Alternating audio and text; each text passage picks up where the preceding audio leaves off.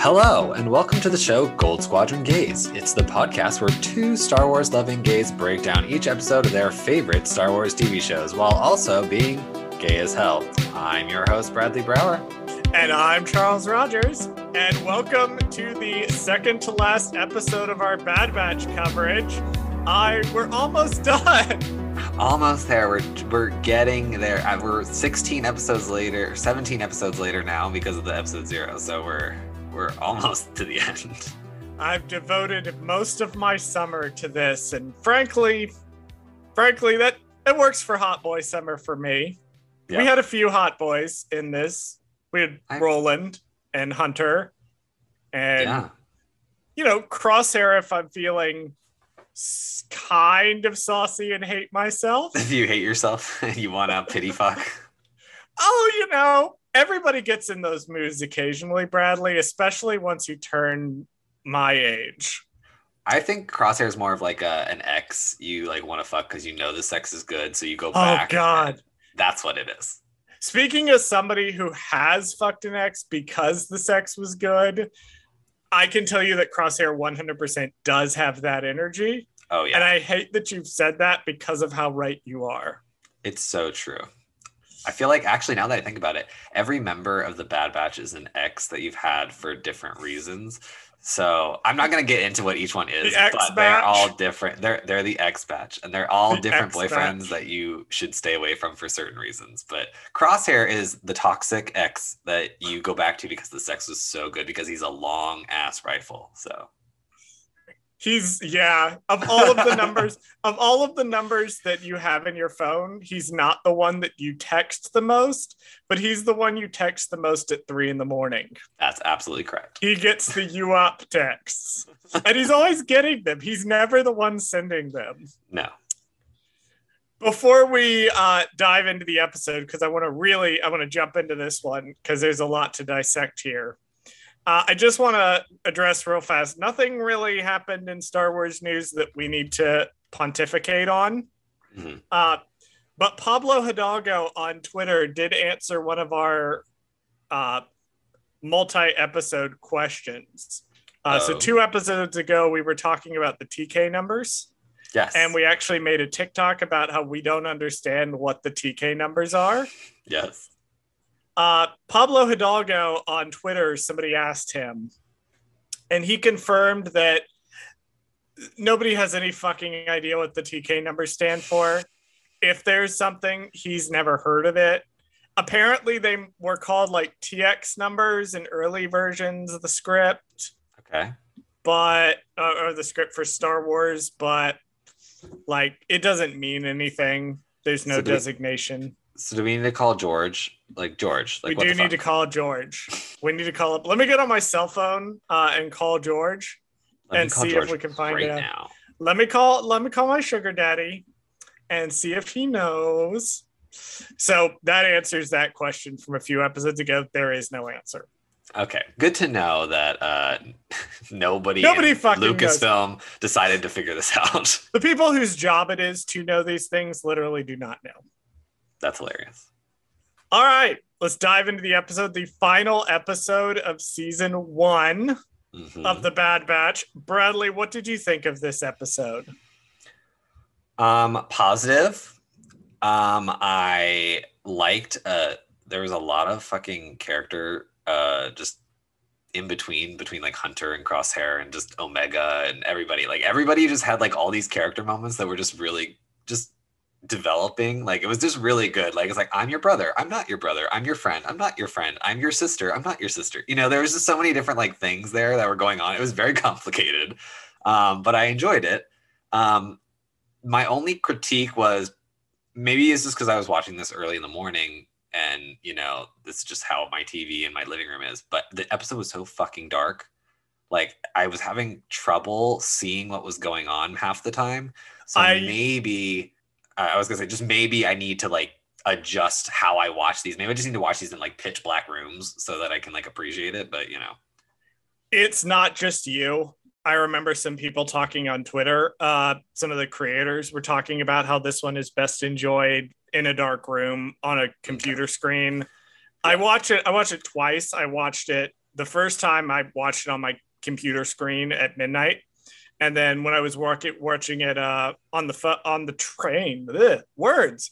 When I was watching it on the train to take notes on my phone on the way home from work today, I was watching it on my phone, and had I not watched it on my computer first, there was points it would have been very difficult to tell what was going on in the episode. Yeah, I was like watching it like, did they do this on purpose? Was this a thing? And I was like, and then I thought about it and I was like, well, I mean, I guess there's no fucking power in this fucking city, so I guess it makes sense that it's dark. But at the same time, I was like, come on, they can't like cheat light somehow, like be like, oh, we all have flashlights and it lights up the room or something. They do it at certain points. They do it in the tunnel thing. They do it with the clone pods when that scene. So, and actually, one of the only moments that I have an issue with was the very end. And when we get to it, I'll explain why I had an issue with it. But it was the lightest scene in the whole entire episode. Oh, I think I know what scene you're talking about. Okay, good. I have the same note. Oh, I have a note about what I think you're going to gripe about. Okay, cool. I really loved it. So when I first watched it, last night, it was a beautiful episode. It was a lot of fun. I was really underwhelmed by it as a season finale. And I kind of had to marinate and watch it again. And there was a point that I hit in rewatching it where I went, oh, this is a disaster movie. What they've done is last episode, we had the confrontation between Hunter and Crosshair. But what they've done is they've taken the bit like with Callus and Zeb on the Ice Moon in Rebels. They've done the bit where the two groups have to work together to get out of the situation that's bigger than either of them. And they've taken it and made it the big emotional, quote unquote, confrontation between the two. Right. So they've done this twist on what we expect by setting it in a disaster scenario as opposed to just a straight up fight that we all kind of expected. I agree. So speaking of said disaster, we open with the ships still bombing the hell out of Camino. Camino is the Tapoca city is collapsing into the water. And I have a note here that it really has just gone like full Titanic at this point. Well, I will say too that these shots of the city, quote unquote, exploding, or like the lasers or whatever blowing it up, were so gorgeous. I mean, destruction was beautiful. That's my next note. It's dying. Camino dying is so pretty. Right. It's gorgeous. Like the animation, they were like, well, we have the rest of the budget, so let's use it. Let's blow the budget. It's one of those things where they have to spend their whole budget. Yeah, I love it. So that they don't get less money next season. Exactly. So they threw it all in, and it shows. It's absolutely gorgeous. You know what it really reminded me of, though? So there's a movie that I saw in the mid 2000s when I was a teenager, mid to late 2000s when I was a teenager. That was a remake of an older movie, and the new movie was called Poseidon. The old movie was called The Poseidon Adventure. But Poseidon was about a cruise ship that gets hit with a rogue wave and capsizes. And the gist of it is that they have to escape because the majority of the ship is underwater. I think I've seen that movie. This reminded me a lot of that movie. Okay, because they're submerged underwater, but they're like still able to breathe somehow because it's like sealed off. Their whole goal is to get out of the thing that's under the water, right? Which I thought was it was just a reference that I got that I wanted to bring up. I haven't watched this movie in 20 years, but gotcha. No, the whole movie did feel very Titanic. The whole episode did feel very Titanic, though. Like, it was very much the last act of Titanic. Like, it was very like, we have to escape the water. Like, every time we go up the water's catching up with us. So it's like we have to continuously get to the top of wherever we're going. And everything's sinking and breaking and the water is gushing in. Back up on the ship. So the Bad Batch is running along. Before we get into that, so the Bad Batch is running along, and they end up getting separated. So a door slams shut between them. We cut back up to the Venator, and the camera kind of sweeps over the clones that are working on the bridge. Now, there's a small detail in the last episode, and again in this episode. I'm taking the fact that it showed up for like literally a second in this episode as an excuse to bring it up because I didn't talk about it last time. But someone pointed out that the clones are wearing patches. And apparently, I haven't double checked this, but apparently the patch denotes those clones as having been formerly part of the 212th and the 501st Joint Fleet. So those clones worked for Anakin and Obi-Wan. Oh, weird. Okay. That those are probably the Venator ships. He might be on the Negotiator, honestly. Oh, that's the main one that they're on, right? That's Obi-Wan's ship is called the Negotiator. I forget what Anakin's ship is called, but that was like, oh, that was a nice little detail that I wanted to bring up. Then we get this clone that walks up to Rampart and he's delivering the report of like Tipoca City rather has been destroyed. And man, you could hear this clone is having a bad day. But what's interesting is if the chips are really working, like full on working, he shouldn't. Your ordinary run-of-the-mill clone shouldn't be feeling this overwhelming wave of emotion at watching his home get destroyed. Right. Because they don't care. So I thought that was an interesting conversation they had. Rampart pulls the ships out. And I want to talk about the sound design here because we're going to spend multiple shots with the city sinking. Right. David Collins, I think is the guy's name, who is the sound designer on Bad Batch. And he was also the sound designer on Force Unleashed, which is, I think, why he likes to use the Imperial klaxon so much. He said that he designed the sound of Kamino falling to literally almost feel like something massive dying. He likened it to a dying whale sinking down. Sounds about right. So I thought that was neat. Yeah, that's what it kind of sounded like. These are all little details, but they all come together to make these final 3 episodes of something. So I have a note here. Crosshair wakes up and AZ is like, congratulations. You are not dead, but you are about to drown. Right. Like, AZ, you're a medical droid. Do you have bedside manner or not? I mean, he kind of does and he kind of doesn't. Like, he's very, like, matter of fact, which is, I guess if you think about it, though, as a medical droid would be good because you don't want them to, like, skirt around the problem, right? Like, be like, hey, by the way, your leg is being cut off. Like, you know what I mean? Like, they want you, they're just going to tell you, like, whatever it is.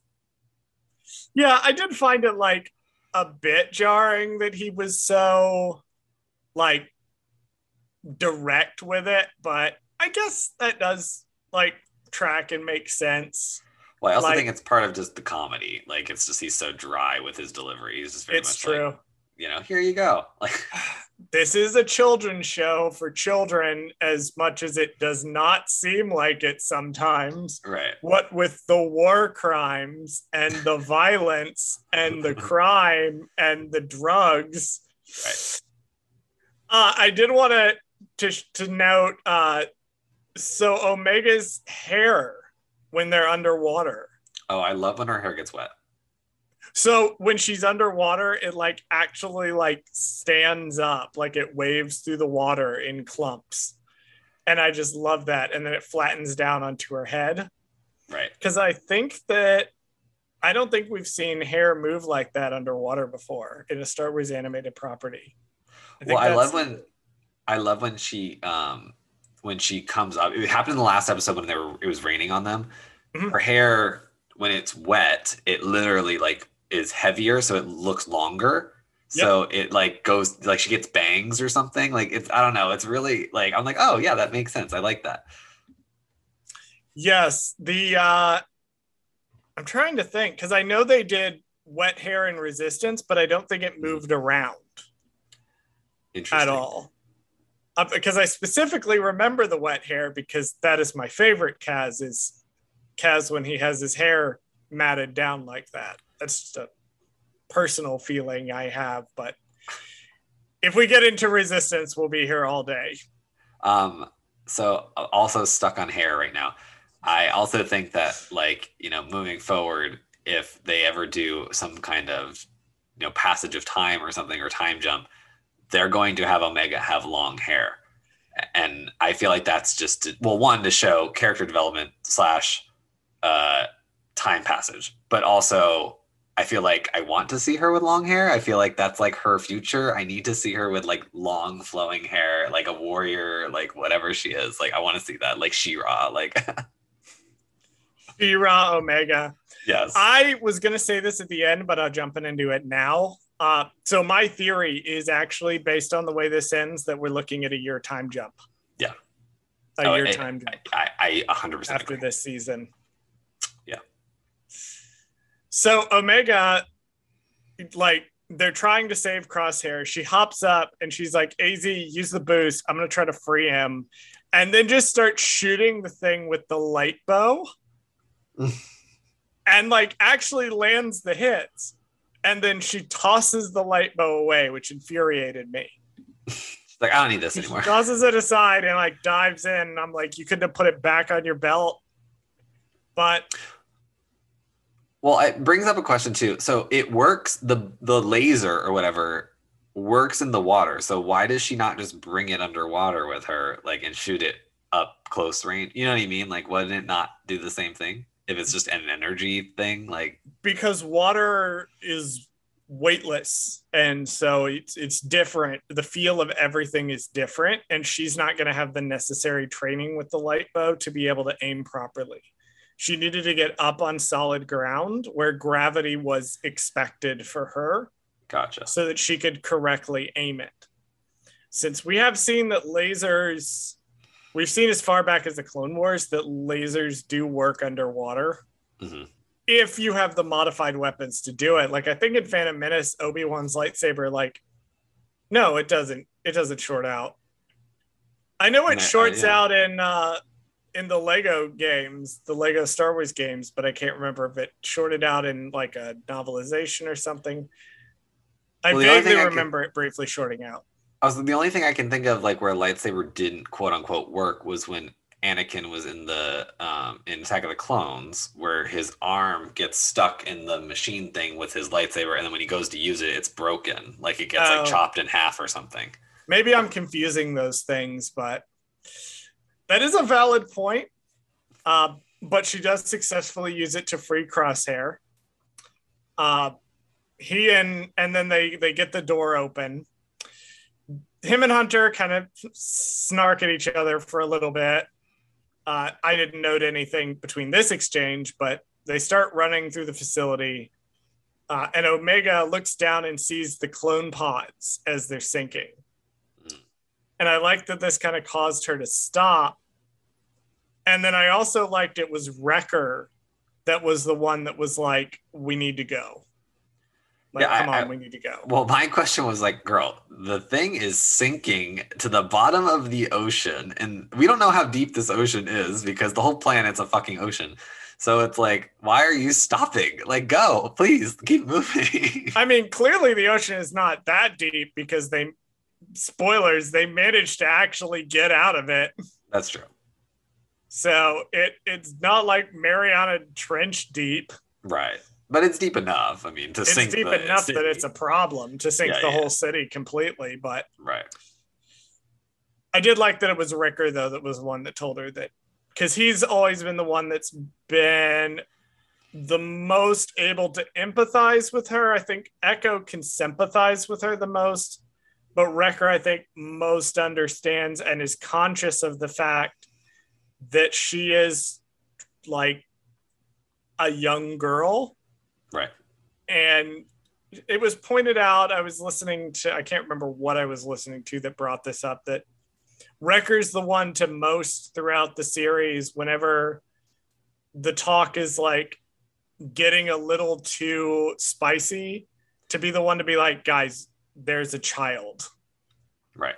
You need to be careful what you say in front of the child. So there's another sequence where the thing like tilts over to the side and they start kind of sliding down. Omega actually saves AZ. I bring this up because it's going to come up later. Right. That she like grabs AZ.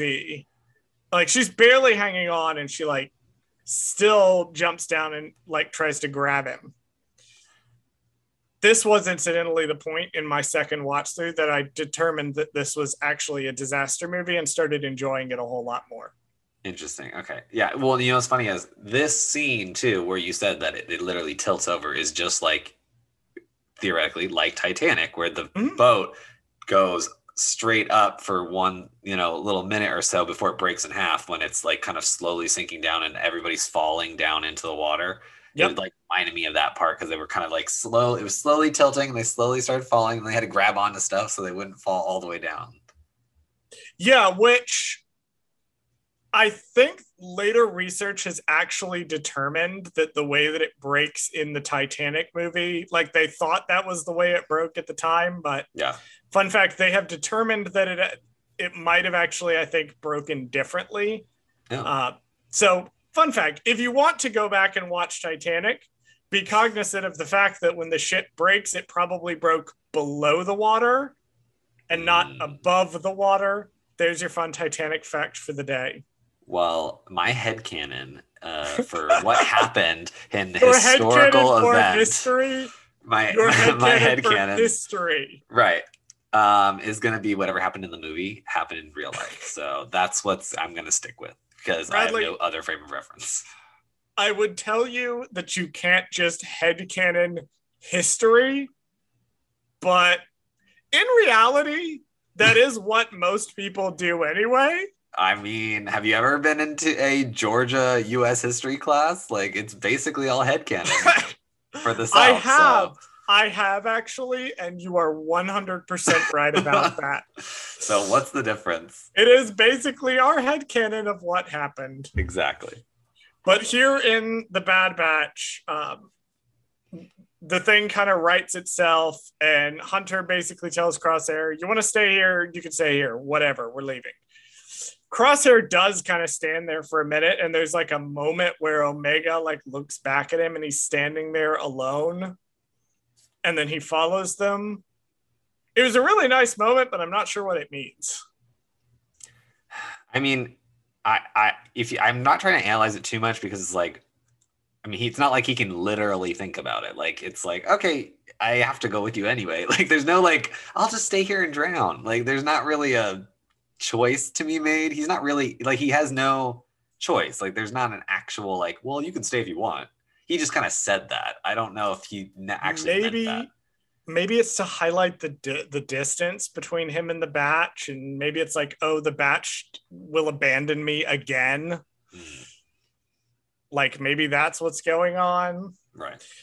They run to the barracks because of all the fucking rooms in Camino to be able to be fine. Obviously, it's the one that has the most symbolic resonance so that Crosshair and Hunter can have their argument about whether or not Hunter is a good leader.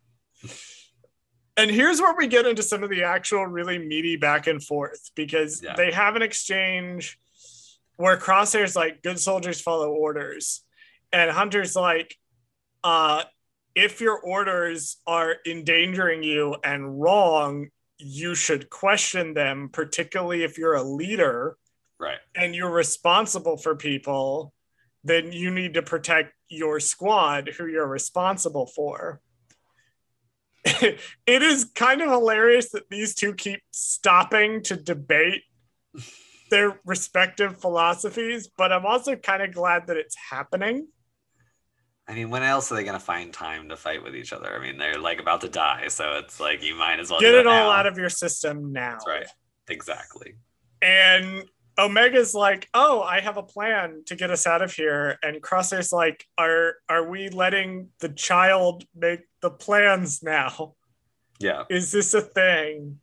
And I have in my notes, Crosshair can shut the fuck up about Omega, thank you. Well, it's true because like if you look at it from the outside perspective, because Crosshair is an outside perspective because he hasn't spent any time with them, he doesn't realize what she's capable of because he hasn't spent any time with her. And they've spent, we'll call it a few months together, like I mean, or weeks. I really don't know the timeline of the show. I would say probably months. Yeah, I mean, Star Wars is very cagey with timeline anyway. Hello, Empire Strikes Back. Right. We see you there. So we'll being just say, a thorn in everyone's side. We'll just call it a few months. We'll say 2 months. I think that's a fair. I think that's reasonable. I'd say this has taken place over about, I'd say 2 or 3 months. You have to think that like, once the Empire took over, like obviously not everything's gonna be like wrapped up in a bow within a week after the Empire takes over. So like, yeah, give it a few months. Like we're still working the kinks out. 19 years later, they're still working the kinks out. We'll get it any day now, guys. Any day now. We're totally gonna come. They're like a shitty, terrible landlord that's like, I will totally come by and fix your leaking toilet every day for the entire duration of your tenancy, and then they never do it. There's a plan to take the tunnel that we saw in the last episode to manually walk through it. And AZ can get them down into it. Now, AZ does this by cutting through the floor. The cut that he makes is like at least 3 to 4 feet. So my question is, AZ, my dude, what are your capabilities exactly? Because you can weld through what looks like 3 or 4 feet of solid Durasteel. Yeah. And later on, you're going to transfer enough power into the thing to like shock a giant fish. Like, dude, are you sure you're a medical droid? Is he a medical droid? He's a medical droid. He's the most hyper competent doctor I've ever met. Well, clearly he can also operate on droids if he can weld through 4 feet of metal. So clearly he's both a droid doctor and a regular doctor, because otherwise, why else would he need to have a giant welding torch on his fucking body? AZ's gonna just like pull random weapons and tools just completely at random. Like, oh yeah, you know what he is? He's like if an R2 unit decided to sober up and go to medical school. Yes, that's exactly what he's Inspector Dr. Gadget AZI. He's Dr. Gadget. I love it. But he drills through the floor and they start walking. And Crosshair notices that the thing is cracking and is like, we need to go back. And Wrecker's like, you need to shove your entire foot up your ass until it knocks your teeth out. And Crosshair's like, excuse me, do you have something to say to me? And Wrecker delivers this lovely thing about and Wrecker, bless him, this is an episode of good points. Wrecker, bless him, says, if you had even tried to come back to us, we would have taken you back. Right. And Crosshair's like, get fucked. Tech swoops in and is like, it's in his nature. You're not going to reason with him. Crosshair's like, why are you defending me? And I have this noted as the best line in the episode, maybe the best line in the entire series so far. Understanding you does not mean I agree with you. Right. And it's funny too, because that has like double meaning too, because on the one hand, it's Tech just being like, it's just getting Tech's side of the story basically, but it's also like Tech's analytical mind being like, I don't have like the emotion behind it. It's very much like, no, I don't agree with anything you're doing, but I understand why you're doing it. Therefore, I can like rationalize what you're doing. It's almost like this line tells us so much about Tech, because Tech has seemed so emotionally distant and like he doesn't really, like he's purely analytical the entire show. And just this one line, we demonstrate that he's able to separate his analysis of a given situation from his emotion on a given situation. And I feel like that's something that everyone, when it comes to a lot of things, needs to learn how to do. If there's one lesson really to be taken away from this whole thing, it's that you can endeavor to understand something while not agreeing with it. And just because you understand something does not obligate you to agree with it. Right. I love this. And I think it's an important lesson too, in like when we're looking at media criticism and fan culture. Like, I bring up my intense, burning, passionate hatred for The Force Unleashed all the time. I understand why people like The Force Unleashed. I understand very clearly why people like this game. I do not myself like this game, but I understand why people do, and I'm not going to take that away from them. I understand their point of view. I don't agree with it, but I understand it.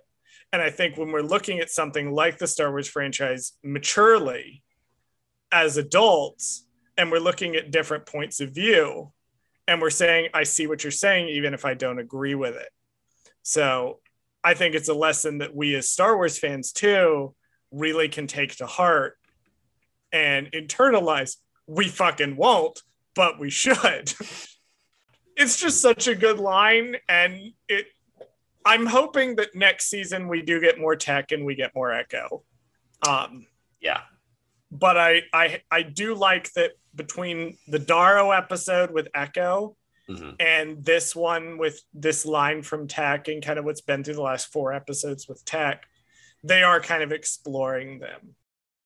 Unfortunately, we don't have a lot of time to ruminate on this because a giant fish shows up, proving that there is always a bigger fish. Always a bigger fish. Always a bigger fish.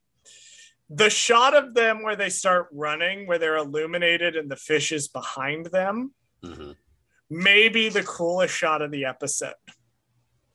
I love it so much. It reminds me of the Prince of Egypt movie, which I have issues with that movie. It was an animated movie from... Oh, I know what it is. I mean, I had a child. Are you trying to remember?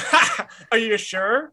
Yeah, I just don't quite understand the connection, what you're trying to get into. There's a shot of them in the Red Sea in that movie where they're walking and like the light illuminates this whale, like this fish or shark thing from behind them, and it's giant.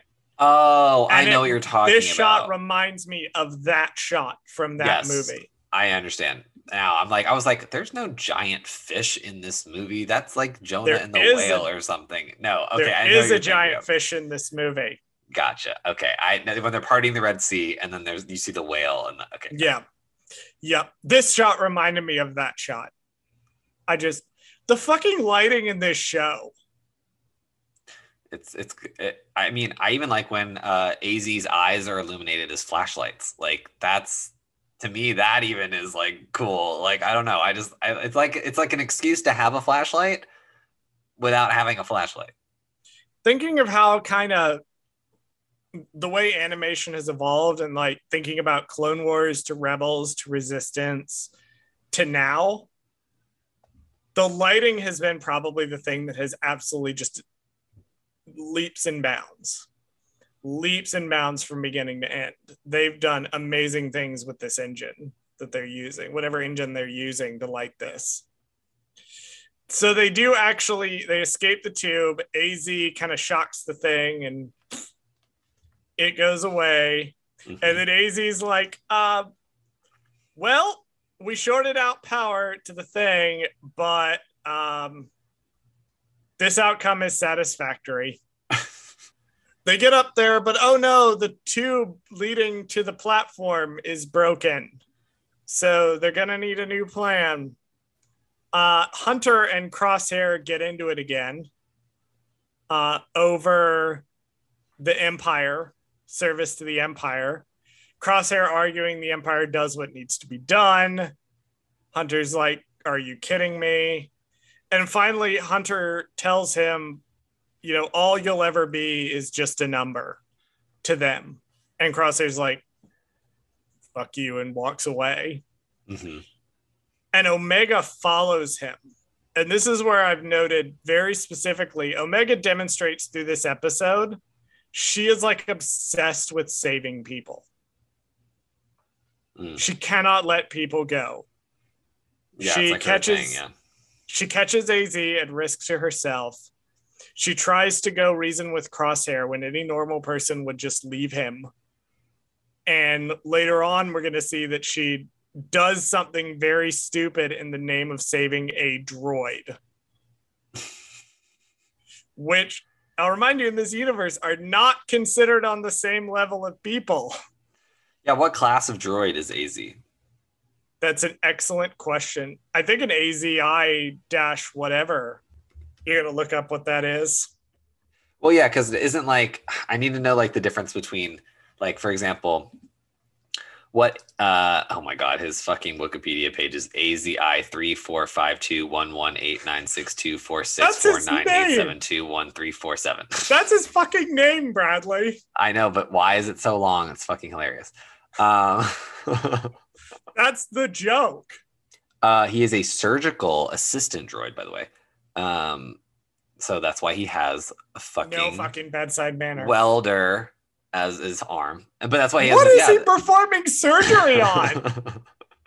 Is he performing surgery on like fucking the whale things? Like, I don't know. Is he performing surgery on a fucking Star Destroyer? Like, what?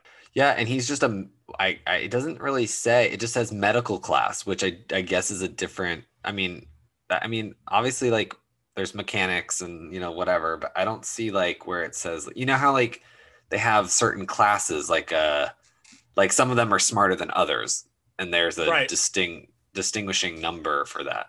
I couldn't tell you. Anyway, moving on.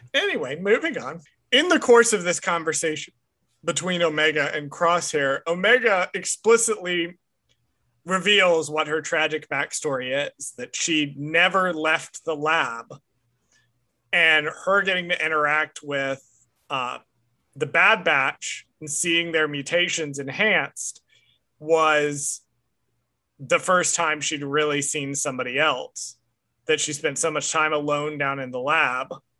And that's why she was so obsessed with finding them in episode 1. And Crosshair's like, just because they're mutated does not make you one of them. Because Crosshair has this whole like supremacist thing going to where some people are simply superior to others, which will serve him very well in the Empire because they're all fucking Nazis.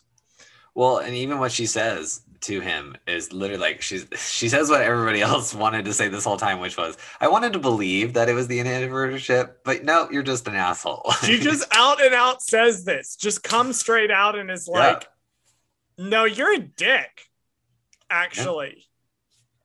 Fuck you. And like, she just gets up and walks away. Yeah. Finally, she's starting to grow up.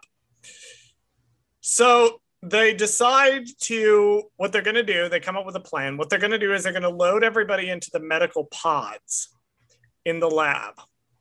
And they're going to shoot them up through the water. And this is not a bad plan, actually. I have noted, as far as plans they have come up with in the show, this one is not awful. But there is a complication, which is the debris field. Right. And I like that it's Crosshair is the one to point out the obvious. There's this running theme throughout the episode of Crosshair saying he wants nothing to do with them and then helping. Yeah, it's he's like very subtly helping.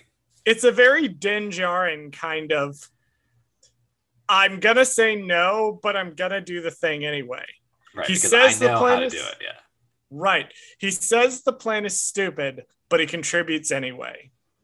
Right. He doesn't give a shit about AZI or Omega, but he still saves them. Like, and can we talk about the pairing in the tubes? Because it's very important that we talk about the pairing in the tubes. It is extremely important that we discuss who gets crammed into a tube with who. Because, okay, let's start with Wrecker. Obviously, that makes sense. He's really big and buff. He needs his own. Okay, that I can accept that one. Tech and Echo are in one together because they're the smallest. That makes sense. Hunter and Crosshair are together for plot reasons, like just because they hate each other, so that's why they're together. And then Omega gets her own tube. She's the smallest one. That makes no sense. Yeah, because I was gonna say maybe they don't want to leave Crosshair by himself, which is why they don't put Hunter in the tube with Omega. That's what I thought the pairing. That being the case, you could just put Tech or Echo in the tube with, maybe it's a buoyancy thing. Like maybe Crosshair and Hunter are roughly the same weight. Like if Hunter was in the pod with Omega, it might tilt to the side. It would list, and there wouldn't be a way. I don't know. I don't like it. I mean, we're doing that thing that Star Wars fans have to do, where you rationalize the weird thing that happened in the thing, right, by coming up with some ridiculous fan explanation for why this works. No, Palpatine was back because of cloning. Actually, I'm not going to get on that because they do say how he came back in Rise of Skywalker, but I was going to say we can save that for the end of this episode. So. Oh yeah, I was going to say we can get into that too. I loved how AZI was like, barring any extraneous complications, we should be fine. And I immediately went, there are going to be extraneous complications, aren't there? I mean, I like how he says that, like, as a plot device, like, well, just in case. But, like, we know that that's what's going to happen, so it doesn't make any sense. Now, did you know who it was going to happen to, though? I knew that that AZI was almost certainly going to run out of battery because they kept running it home. And the second Omega was like, you can do it, I was like, oh, yeah, this is about where it's about to happen. Gotcha. He's about to run out. What did I say about plans during our Rescue from Ryloth episode? I said, if they explain the plan and then do the plan will go wrong. Right. But if they explain the plan and show you them doing the plan at the same time, it has worked. Right. And just calling back to our Rescue from Ryloth episode. The rules still work. The rules still work. They get in the pods. They blow the lab. The pods launch up. AZ is like darting around and moving them around the debris, which is actually a really awesome sequence. Did you notice the music that started playing when his power started failing? It was the same music that played when Padme died in Attack of the Clones. No. Or Revenge of the Sith or whatever. I'm just kidding. No, it was... So it wasn't the exact same music as Phantom Menace, but it was very in line with it. Interesting. The music that plays when they're descending in the bongo. I think it's called a bongo. The do do do do do, that bit, it's very reminiscent of that, and I specifically noted that. Interesting. I don't know whether that was intentional on Kevin Kiner's part, but that's what that reminded me of when they were in the water. AZ gets a tragic death scene. It's very sad. I cry many tears. I was like, how are you guys going to bring him back just to have him die again? I was so mad. I was like, we suspected someone was gonna die this episode, but you're really gonna have it be fucking AZ, who was gone for most of the series, and then you bring him back to heroically sacrifice yourself. Exactly. Like, and it was so dramatic too, the shots, because they were so far, like they zoomed out so far away when you could see him pushing Omega up in the tube, and you were like, oh, he's gonna lose power and die, and then like slowly really sink to the bottom of the ocean. Like I was like, oh my god, this is so fucking sad. It's not even funny. He like ran around collecting every death flag and was holding them up like, hello, I have collected the flags. I have been helpful. Look at me. Why are you all staring at me with looks of transfixed horror? Also, I want to know how deep they are, because Omega opens up the tube and she gets out into so the pressure of the water, like I don't understand like how deep they are, because if you are depressurizing the tube that you're in and then you're going into the water, like she would die. They never depressurize the tube. Right. So they're not deep enough that depressurization has to come into it. She would probably be very uncomfortable. So her ears would almost certainly be experiencing pressure, but I don't think she'd be deep enough. Speaking of Omega, she once again decides to throw caution into the wind to try to save somebody, which is not a human. This is her character flaw. Yeah. That she is almost pathologically unable to let people go or give up on people. Right. We start to see hints that she might be growing out of this with her conversation with Crosshair, but for the most part, she cannot let people go. Who else do we know couldn't let people go? Anakin Skywalker could not let anybody he loved die. And how did that turn out for Anakin Skywalker? He turned into an evil force-wielding yellow-eyed monster. And how do we think this is going to go for Omega? She's going to turn into a baby Crosshair. She's going to shave her head, and she's going to be evil. I did actually see back when episode 7 aired, and she said that she didn't have an inhibitor chip. Somebody did fan art of what she would actually look like if she did have an inhibitor chip and it activated. And she's like got this evil, like wide-eyed slasher look, and she's saying good soldiers follow orders. Oh, God. And wielding the light bow, and it was horrifying to look at. I don't want to think about evil Omega, but I'm just saying she has a character flaw. She fears to lose people. And fear, as we know, leads to anger. And anger leads to hate. And hate leads to creating a Twitter account. Right. So, but Crosshair successfully saves them by pulling out his sniper rifle and firing it. He looks like he's going to fire it at Hunter, and then he fires it down in the water.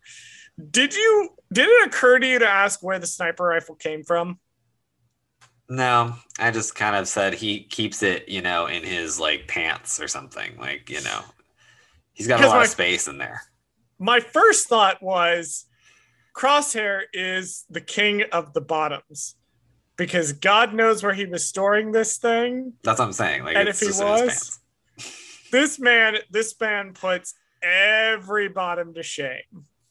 Like, I'm sorry, guys, your king has arrived. This is who your God is now. But upon watching the sequence, I actually did notice where he got it from. All the way back in the last episode, I noted in my brain, but did not write down, that Hunter like put something on his back right before they Hunter leave. had it the whole time. Hunter had it on his back the whole time, and you can see Crosshair pull it off of Hunter's back. Got it. Because it looks like he's taking the moment to take out Hunter. Right. He doesn't. He saves them.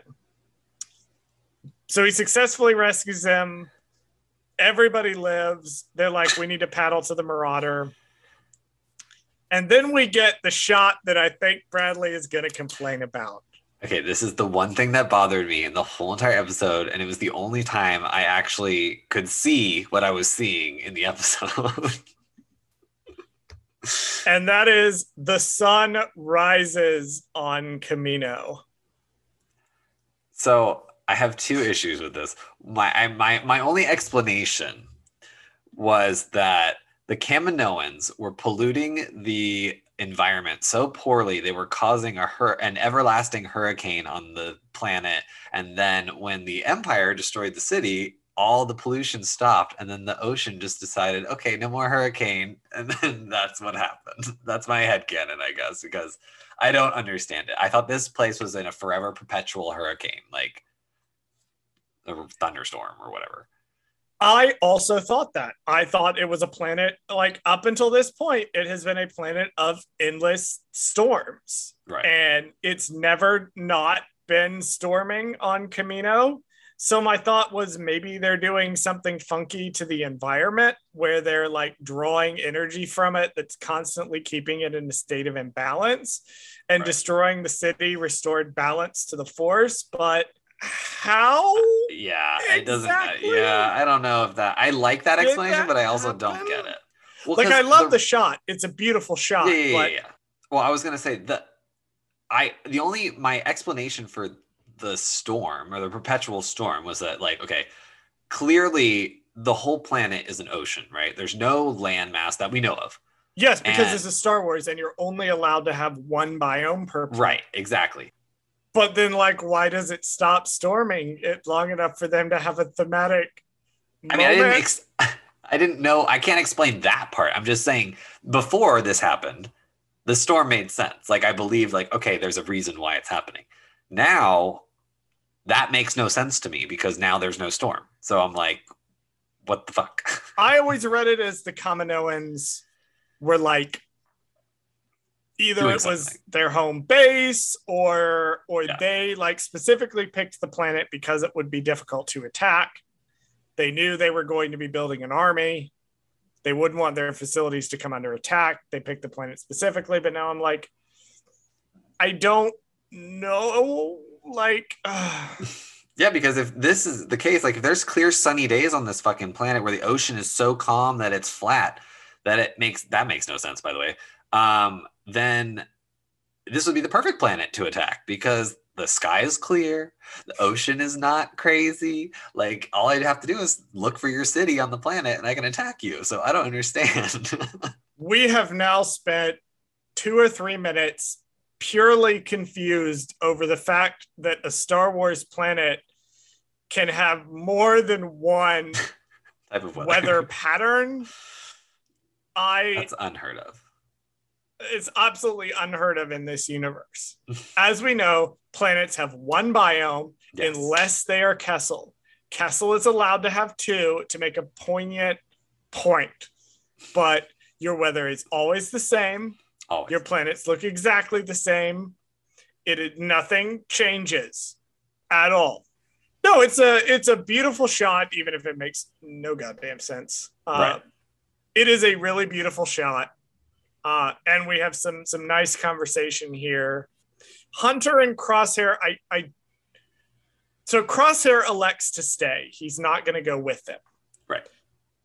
But him and Hunter, I don't want to say they've buried the hatchet because they haven't. But I raised the point with somebody earlier today. I was like, what it feels like is it's a chapter in their relationship is closing when Hunter is like, look, Hunter acknowledges that they want different things and they're going to go different ways. Mm-hmm. But he also acknowledges that doesn't mean they have to be enemies.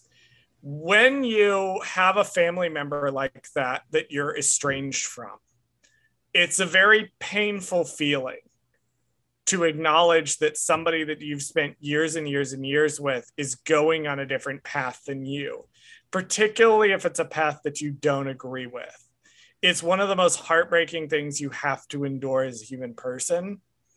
And part of learning to reconcile that is this ability to say, we are just on different directions in our lives. That doesn't mean we hate each other. that just means we're in different places. And this really resonated with me. And then Omega's line a little bit later, and actually the Final last line. Yeah. Not the final line of the episode, but the final line of the main story where she says, reaffirms, you're still their brother, Crosshair. You're my brother too. Like, that hit me. That whole exchange hit me. This scene hit me, and I am not okay. Yeah. I was going to say, I almost feel cheated a little because I feel like this should have been the final thing that we see, not the next little scene. I felt like that the next little scene should have happened 2 episodes ago. When I actually forgot that the next scene exists on my second watch through, because the shot of Crosshair standing alone on the platform as the Marauder flies away was a beautiful shot to end on. Yeah. Gorgeous, incredible, 10 out of 10. Then they should have gone to credits. They should have done the credits, and this should have been a post-credit scene. There you go. Yeah, I don't like that it was included in the episode because I feel like I don't want to say cheapened the ending, but it just felt out of place. It felt out of place, and it didn't quite reveal enough, I felt, to justify its presence in the episode. Like, if she had come out, if they had explicitly identified what planet they're on, which we'll get to what that might be in a minute. But if they'd explicitly identified it as a major lore drop tease, or they had some character show up in the final minutes, the way Vader showed up at the end of Rebels season 1, then it would have felt like a proper epilogue that needed to be included in the body of the episode. As it stands, this would have been a great end credit scene. Well, I was thinking too. So in this scene, a woman, a scientist woman or whatever, with the glasses, she comes up to Nala Se and, she talks to her or whatever. I noted that the outfit she was wearing is the same outfit that Dr. Pershing is wearing in The Mandalorian season 1. Absolutely. Yep. Season 1 and season 2, Pershing's outfit is the same, which is the first time we've seen it in animation. So I felt like if they were going to include this scene, that character should have been Dr. Pershing coming up to Nala Se, not this random woman. Dr. Pershing is probably being born right about now. Oh, well, then this is his mom. I mean, maybe.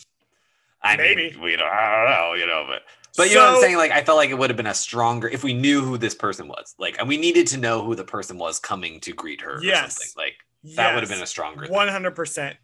If, like I said, if it had been something like Vader at the end of season 1 of Rebels, like if Nala Se had landed and there had been like the Empire has big plans for you, and it had been like, to pull someone completely out of my ass, if it had been like Gallius Rax from the Aftermath series, who we know was tight with the Emperor, or it was like one of the Emperor's advisors, or it was somebody that, assuming that this is leading into the Exegol stuff eventually down the line, or if it had been like a young Moff Gideon or something, that would have been worth having it be the stinger.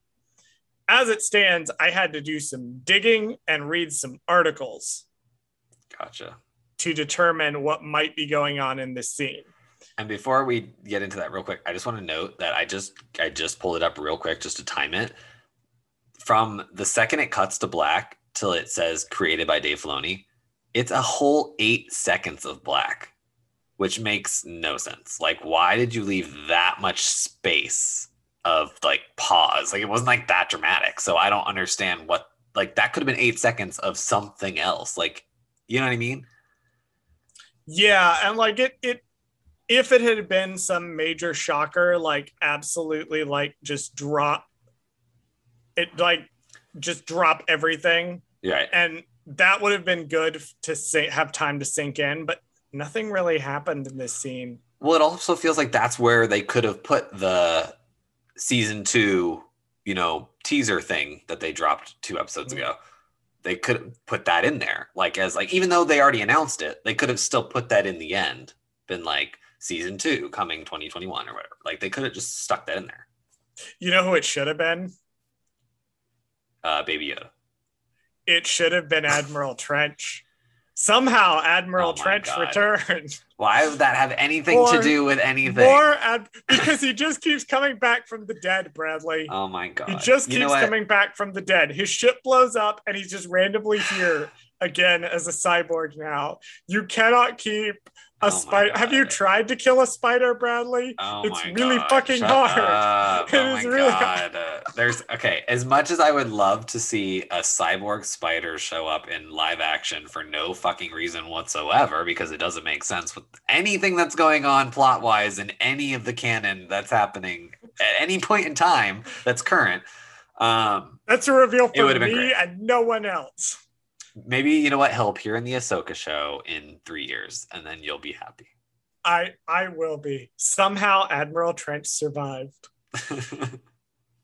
I didn't do research because I didn't think to do research, but fortunately I read an article earlier today, which is not from a clickbait site, which is from Cinelix, which is a site that actually does journalism, which is nice.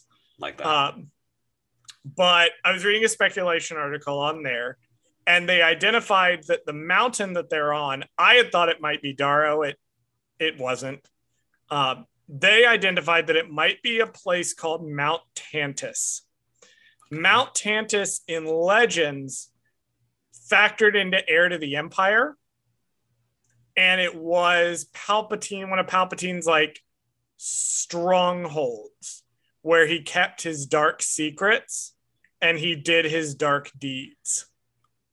So there's some discussion that it might be Mount Tantus and that Nahus A might be going to work directly on some shady shit that Palpatine wants to do that will tie into the Children of the Force arc from Clone Wars and into what Moff Gideon is trying to do in The Mandalorian, and eventually leads to what we see in Rise of Skywalker. The only way I'm going to say I don't think that that's true is because the mountain was too beautiful. It didn't look evil enough. So I'm going to go with that can't be the place where all of his evil stuff is happening because it was too pretty. So pretty things can be evil, Bradley. Have you ever met a nice, pretty gay man? Exactly. Anyway. Exactly. Here we go. So that wraps up the episode. I do want to do a few shout outs. I did look up who voices the medical officer. She's credited as medical officer. It's a woman named Helen Sadler. There doesn't seem to be anything special about this medical officer, but in researching Helen Sadler, I did discover that she has done a lot of voices for the series, for Star Wars series and video games, rather. So she's one of the ones like Liam O'Brien and some of the others who have done multiple voices. Right, like the background characters or whatever. And that guy who voiced Lama Su, I can't remember his name. I think it started with a B. I don't remember it, but he also had shown up in a lot of different things throughout the years. So gotcha. Shout out to her for existing and being awesome and contributing to things we like. We give Dave Filoni a lot of credit on the show. But real fast at the end here as we roll the credits, I want to shout out Kevin Kiner, who does the music, and then Brad Rao, who's the supervising director, and Jennifer Corbett, who's the co-executive producer and co-developer.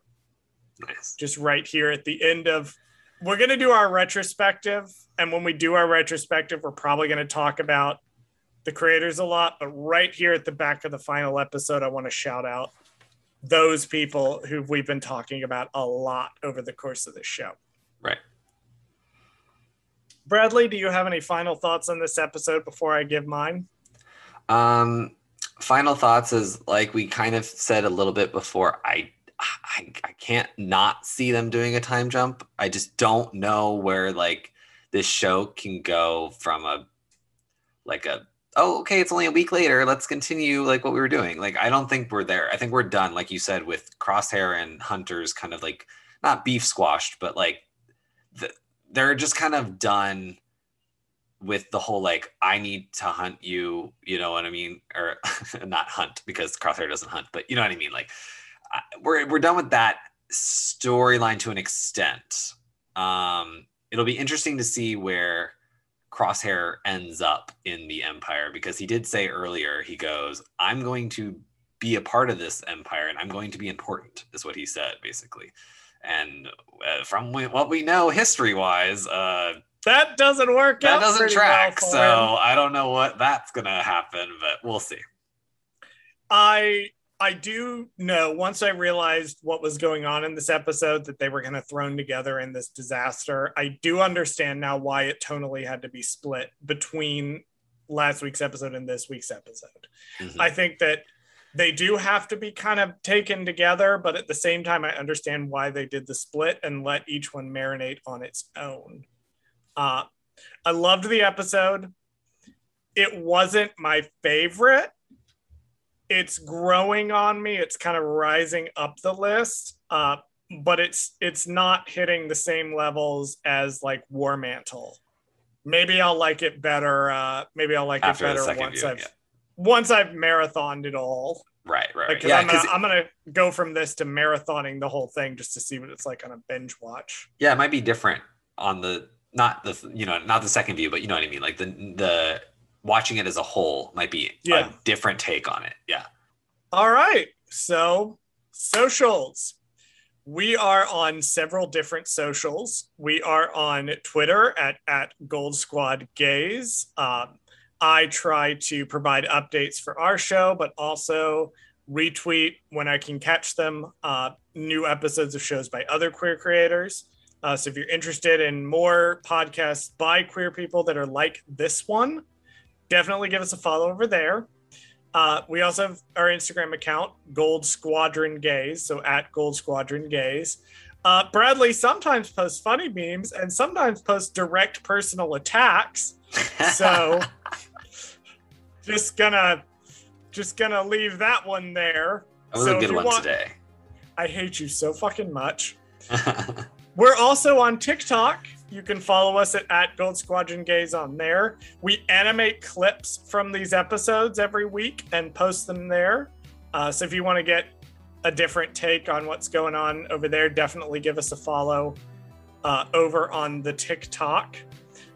If you are enjoying the show, no matter what podcatcher you use, please head over to Apple Podcasts and give us a review over there. It helps boost the algorithm. It helps us get seen by more people, so it would definitely be appreciated. And if it's particularly kind or particularly vicious, we may read it out loud on the air. And finally, you can find me personally on Twitch at CWRogers6. It's the same as my Twitter handle. We play Star Wars games every Monday, although we've been kind of on a hiatus the last few weeks. But we are finishing up Jedi Fallen Order, kind of deciding what we want to do next. So definitely come over and hang out. I also wanted to give a special thank you to Hope and Chris from Jedi Guys and Jedi for their lovely shout out of us on the podcast episode that dropped this week at time of recording this, which is the 13th of August. So thank you guys so much. We really appreciate it. Bradley, take us out so that I can start watching The Bad Batch again. Thank you for joining us this week, and join us next week for another episode of Gold Squadron Games.